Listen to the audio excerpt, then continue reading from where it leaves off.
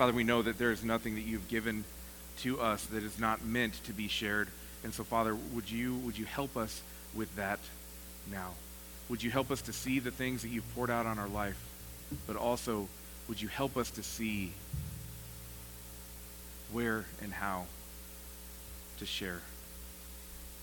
We know that nothing we have is meant for us to keep to ourselves. So would you show us how to do this in Jesus' name? Amen. All right. Well, we are going to release the youngins to head on downstairs. So youngins, get on up out of here. And as the kids leave, would you just join me in praying for them just by saying, Jesus, bless our kids. And we will let them meet their teachers back there and get on going for the day.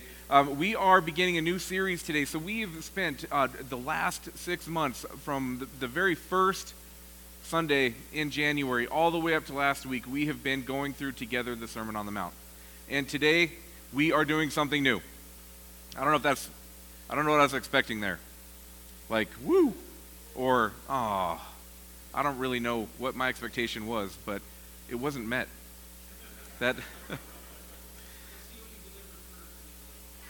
Wow. All righty, we're going to go with, everybody needs their very own John. That's, I'll share this one with you, though, if you, all right. Well, we are beginning a new series today, and throughout the summer, we are going to be in a series we're calling The Rest of the Story. Now, this takes me back to my grandfather growing up in northern Colorado in Larimer County. He had a red pickup truck, and I can still like imagine being in that truck. I mean, that machine was amazing. The interior smelled like the stale cigarette smoke that he tried to hide from me until he was able to quit later, which was actually, really powerful that he was able to quit.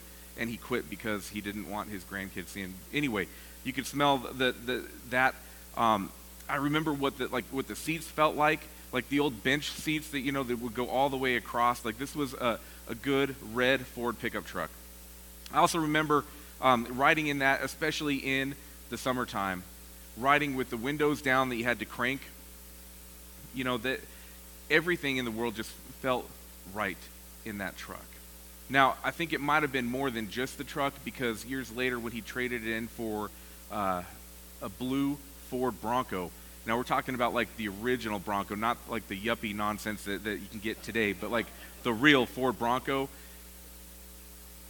He also had in both of those machines a radio that I'm not sure a lot of, I'm sure some of you remember these, but radios had a dial. Do you remember radios with a dial? They had that red stick that would move, and you'd have to like get it right on the money, but then sometimes you'd have to move it to actually get the radio station tuned in.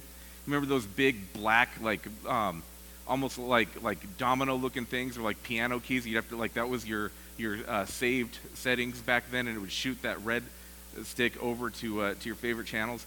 There was really only one channel in the red pickup truck and in that blue Ford Bronco, only one channel that was tuned in these machines. It was 850 KOA out of Denver, and this is they used to call it the blowtorch of the West, because it was the all news station that would reach all of Colorado and into some of the areas outside, but it was always tuned to 850 KOA.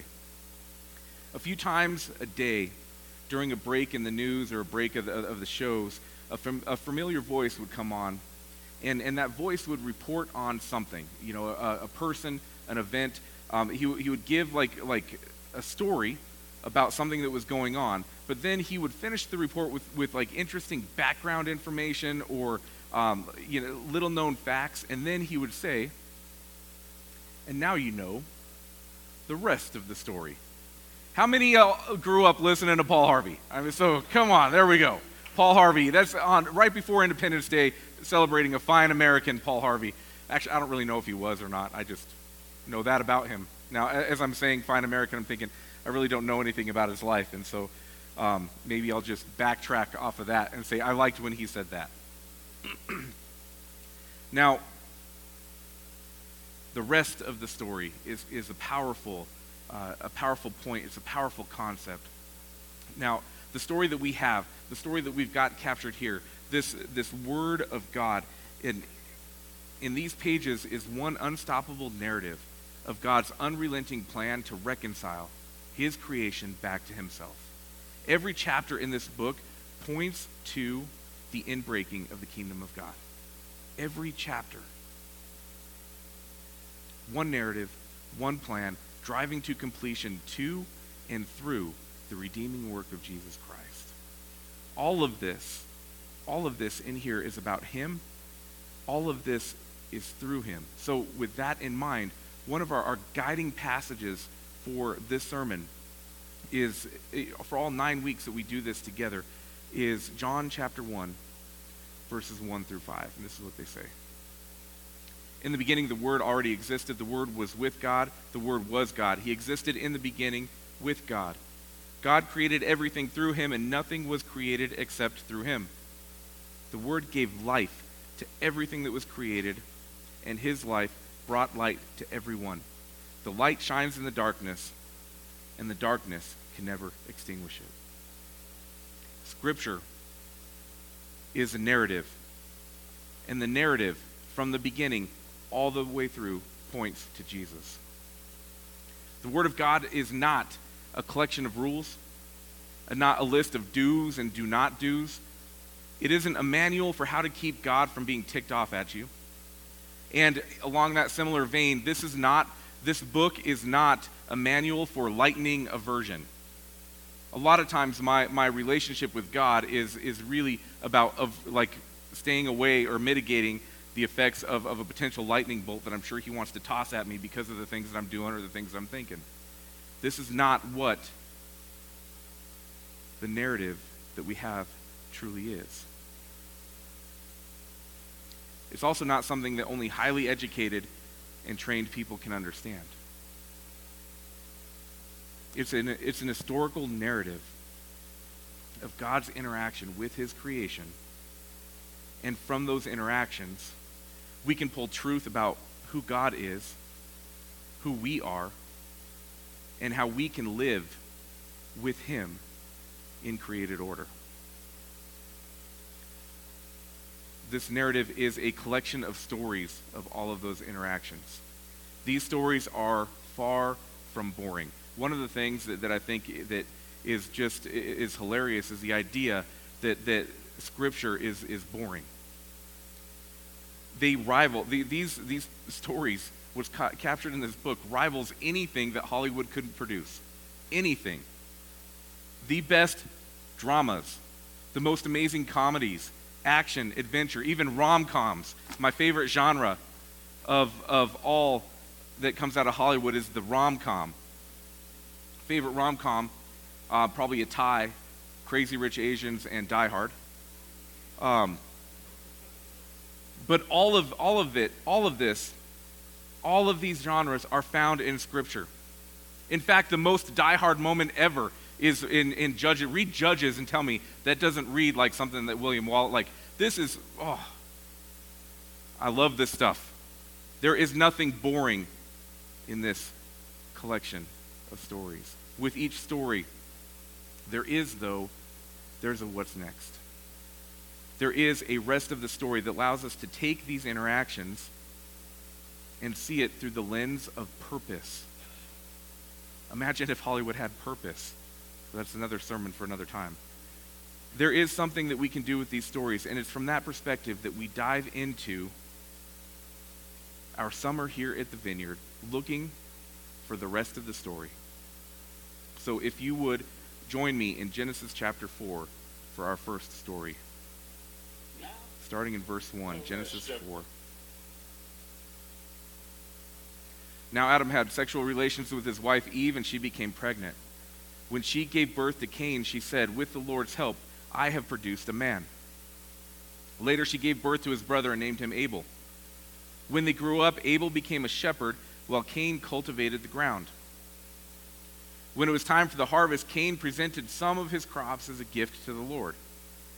Abel also brought a gift, the best portions of the firstborn lambs from his flock. The Lord accepted Abel and his gift, but he did not accept Cain and his gift.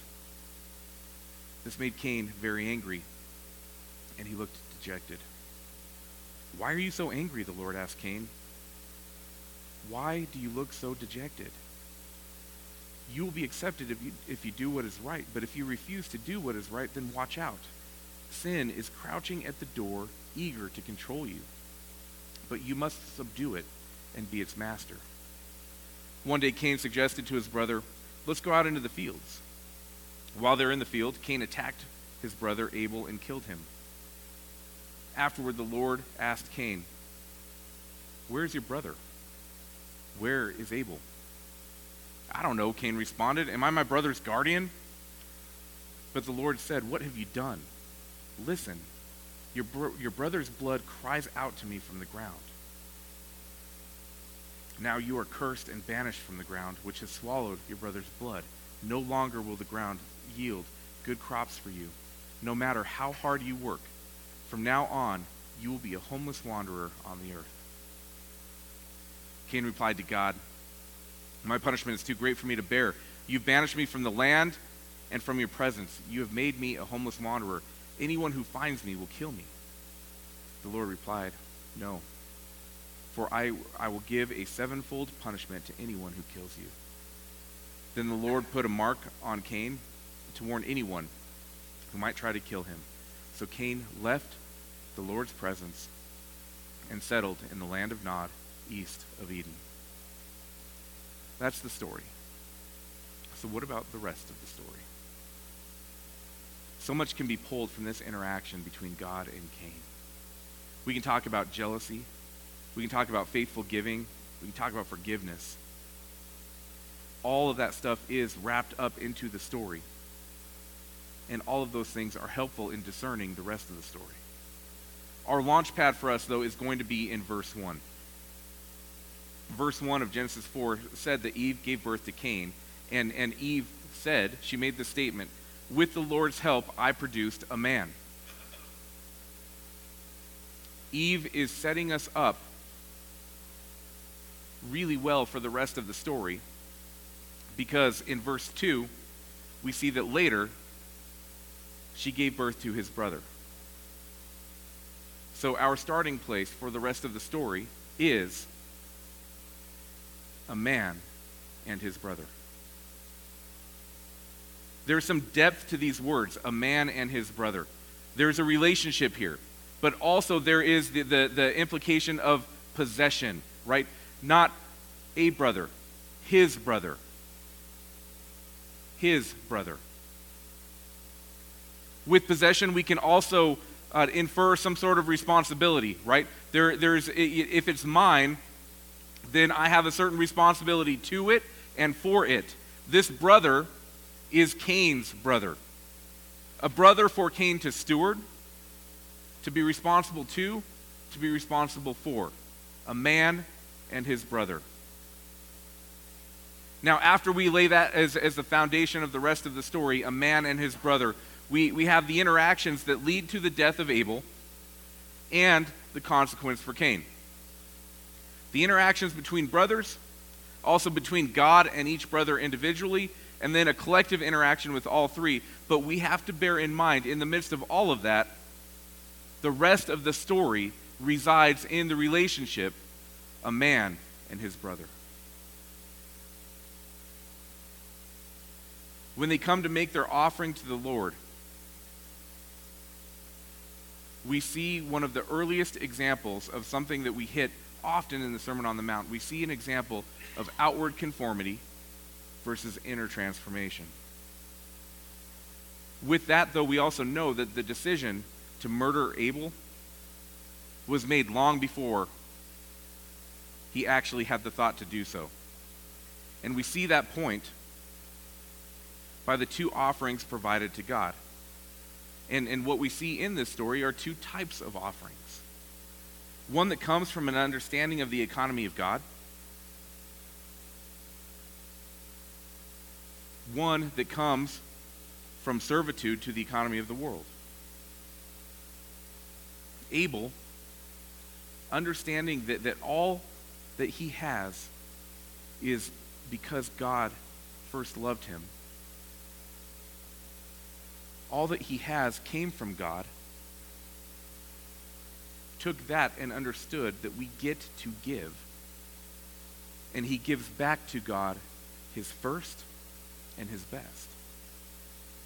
Cain, though, in this economy of the world, Cain's offering, he gives only what he could live without. He gives only what he was willing to part with. His offering demonstrates a lack of faith in God, but also that God is not the center of his order. He wants to have enough. He sees himself as his provider. He's concerned with giving up what he feels he needs. He's concerned with giving up what he feels that he wants. He's concerned with giving up what he thinks he deserves. And here we find the motivation for the decision to kill his brother. He surrendered to self. When he surrendered to self, when he became the center of his own order, that's the moment that he murdered his brother. What drives his actions is not salvation, but survival. And salvation and survival are not the same thing. Cain gives out of fear, where Abel gives out of faith. Abel receives right relationship with God, and Cain receives discipline. Now I'm about to give you a truth. This might sound kind of crazy, but did you know that selfish people are averse to discipline? Right? What? Come on. They don't like it. Selfish people don't like discipline. Also, we can take that a step further. They don't want discipline. Selfish people don't want discipline. We see this with Cain. Cain is angry and dejected.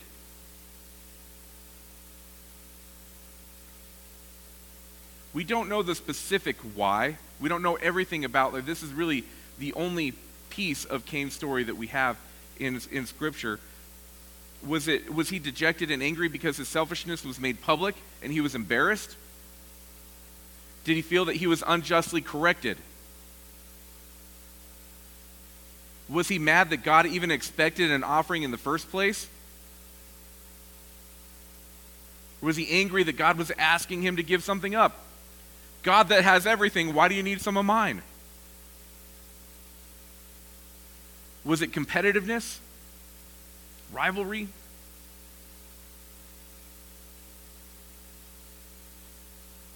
Was it maybe not being angry that he screwed up, but more angry that his brother did not screw up?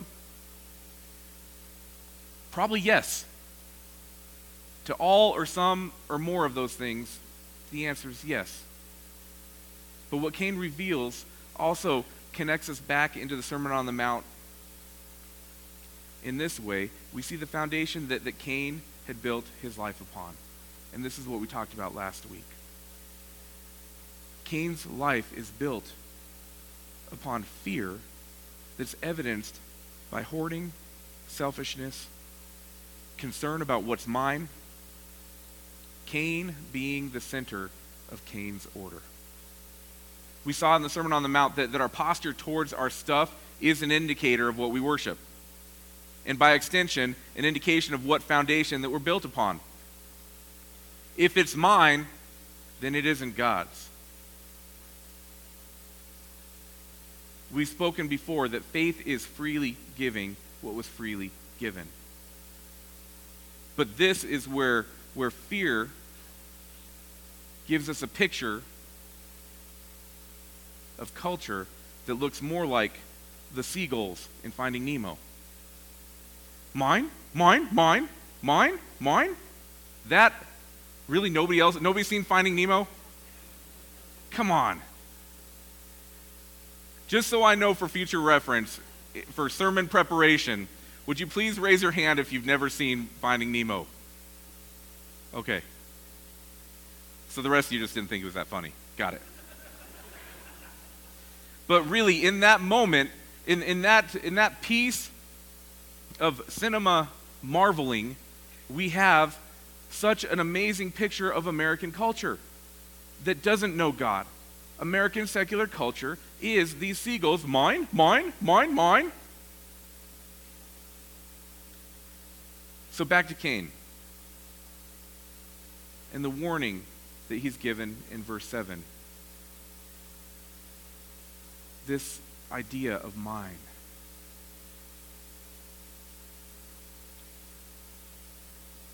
The Father says to him, sin is crouching at your door.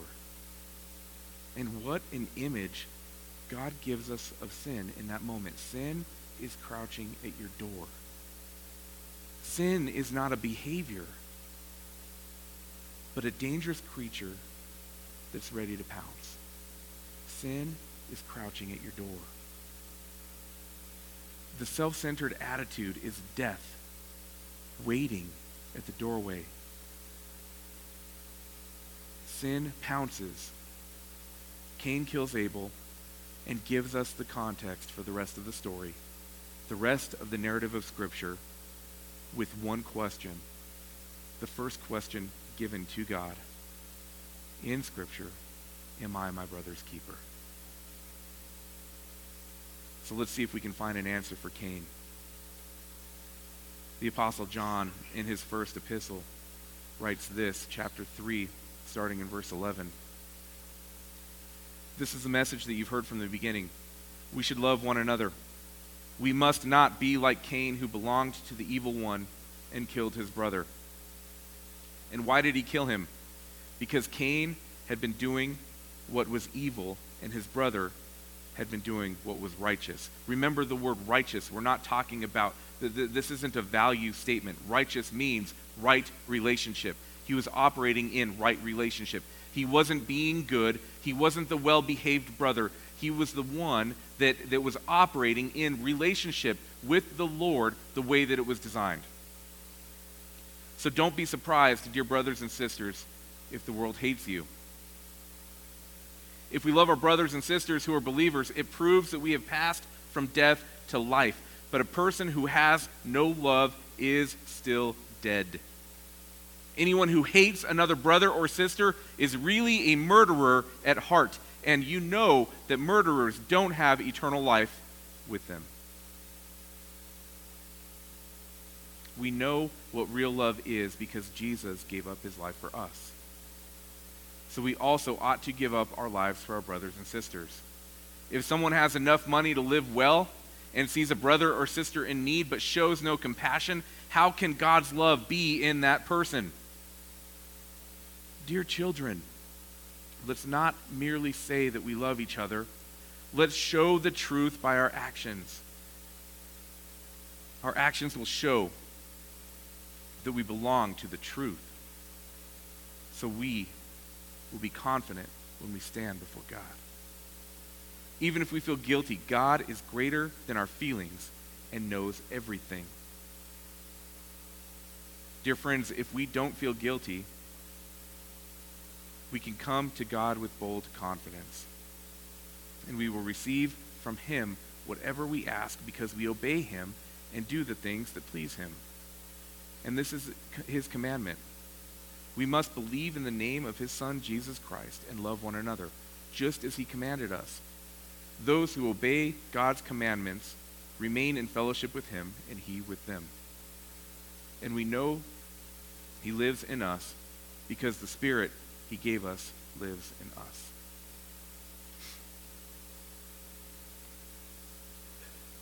There's a very unfortunate outcome of the merging of Western culture and Christianity. It's this fallacy that this is a pathway to self-fulfillment, self-improvement, or self-preservation. Following Jesus is none of those things. Also, any idea that one can get closer to Jesus in a vacuum is put to death with the reality that's presented in this passage. There is no relationship with God apart from people. There is no individual path. There is no way to do this without the other. The reason that Cain was a man and his brother is because the only way he could know right relationship with God was right relationship with his brother. William Barclay says this: the Christian ethic can be summed up in the one word, love. And from the moment that a man pledges himself to Christ, he pledges himself to make love the mainspring of his life. Life without love is death. Now, a few weeks ago when we were traveling through the Sermon on the Mount, there's a passage we considered that included the golden rule. Matthew chapter 7, 12 through 14. Do to others what you would like them to do to you. This is the essence of all that is taught in the law and the prophets, the essence of everything in this book. You can enter God's kingdom only through the narrow gate. The highway to hell is broad, and its gate is wide for the many that choose that way. But the gateway to life is very narrow, and the road is difficult, and only a few ever find it. The command of Jesus to love others as ourselves. He calls this the essence of the law and prophets. In other words, he says that everything that Scripture teaches is built upon the foundation of this command. Everything. To love others as yourself. Not just the Scripture that happened before Jesus. Not just the Scripture of when Jesus walked on the earth. Not just the Scripture maybe after the resurrection. All of it.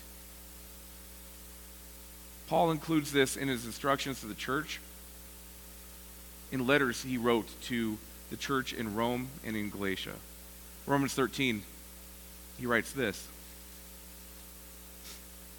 owe nothing to anyone except for your obligation to love one another. If you love your neighbor, you will fulfill the requirements of God's law.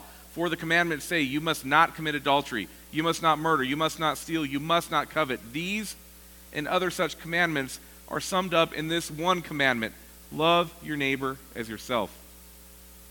In Galatians 5:14, for the whole law can be summed up in this one command: love your neighbor as yourself. Dealing with this a few weeks ago and facing it one more time today, it causes me to reflect on how impossible this task is if I try to do it on my own.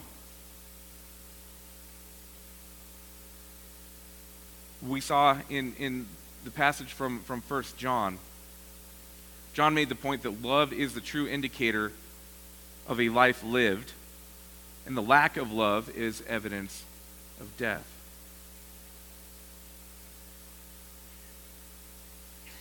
He also makes a point that ought to land.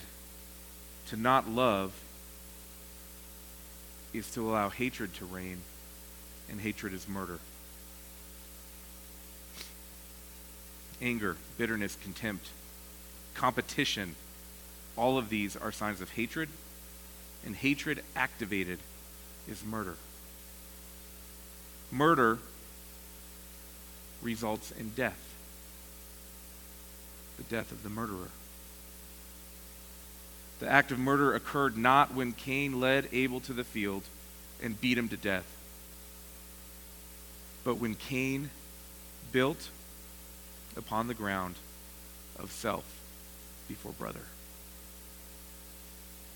Alan Hodges, the first pastor of our church, often said that the Word of God began with the question, am I my brother's keeper? By the end, we find the answer is a resounding yes. As true as that is, though, we're back to this how. How can I get beyond myself? How can I enter into the process where I can be conformed to the likeness of Jesus Christ, especially in relation to obedience to and trust in God? Now, after we hear the gospel proclamation of freedom offered through faith in Jesus, after we respond to it by choosing to be in proximity with Jesus, we find that through the Holy Spirit, God the Father refines our image to that of his Son, he gives us the how, as Jesus is set before us as a model of the form of redeemed life. Romans 8:29 says that for God knew his people in advance, and he chose them to become like his Son, so that his Son would be the firstborn among many brothers and sisters. The firstborn of the brothers and sisters. The rest of the story. A man and his brother points us to Christ-likeness, being like Jesus, the outcome of relationship with him. This is also a wonderful freedom, but also a call to do what Cain could not do. Live as a sacrifice for others. Not self-preservation, but brother preservation. The demonstration of Christ-likeness is a costly sacrifice. It costs. We see this in Mark chapter 8. Then calling the crowd to join the disciples, he said, "If any of you wants to be my follower, you must give up your own way. Take up your cross and follow me. If you try to hang on to your life, you will lose it. But if you give up your life for my sake and for the sake of the good news, you will save it." Peter wrote this for us. "For God called you to do good, even if it means suffering, just as Christ suffered for you. He is your example. You must follow in his steps. He never sinned, nor ever deceived anyone. He did not retaliate when he was insulted, nor threaten revenge when he suffered. He left his case in the hands of God, who always judges fairly." John 15:12. Jesus removes all doubt that this one story is a story of love chosen. Jesus leaves us with this today. "This is my commandment. Love each other in the same way that I've loved you." So Vineyard, as we turn back to worship this morning, this high calling is possible when we choose the life lived with God as the center of order. Functioning with God in his rightful place, in his rightful role. When we allow God to reign in our lives, when we function in the designed economy that we get to give, we live with activated faith that proclaims the glory of God through loving each other. John's epistle reminds us of this. "And as we live in God, our love grows more perfect. So we will not be afraid on the day of judgment, but we can face him with confidence because we live like Jesus here in this world." And so, Vineyard, now we know the rest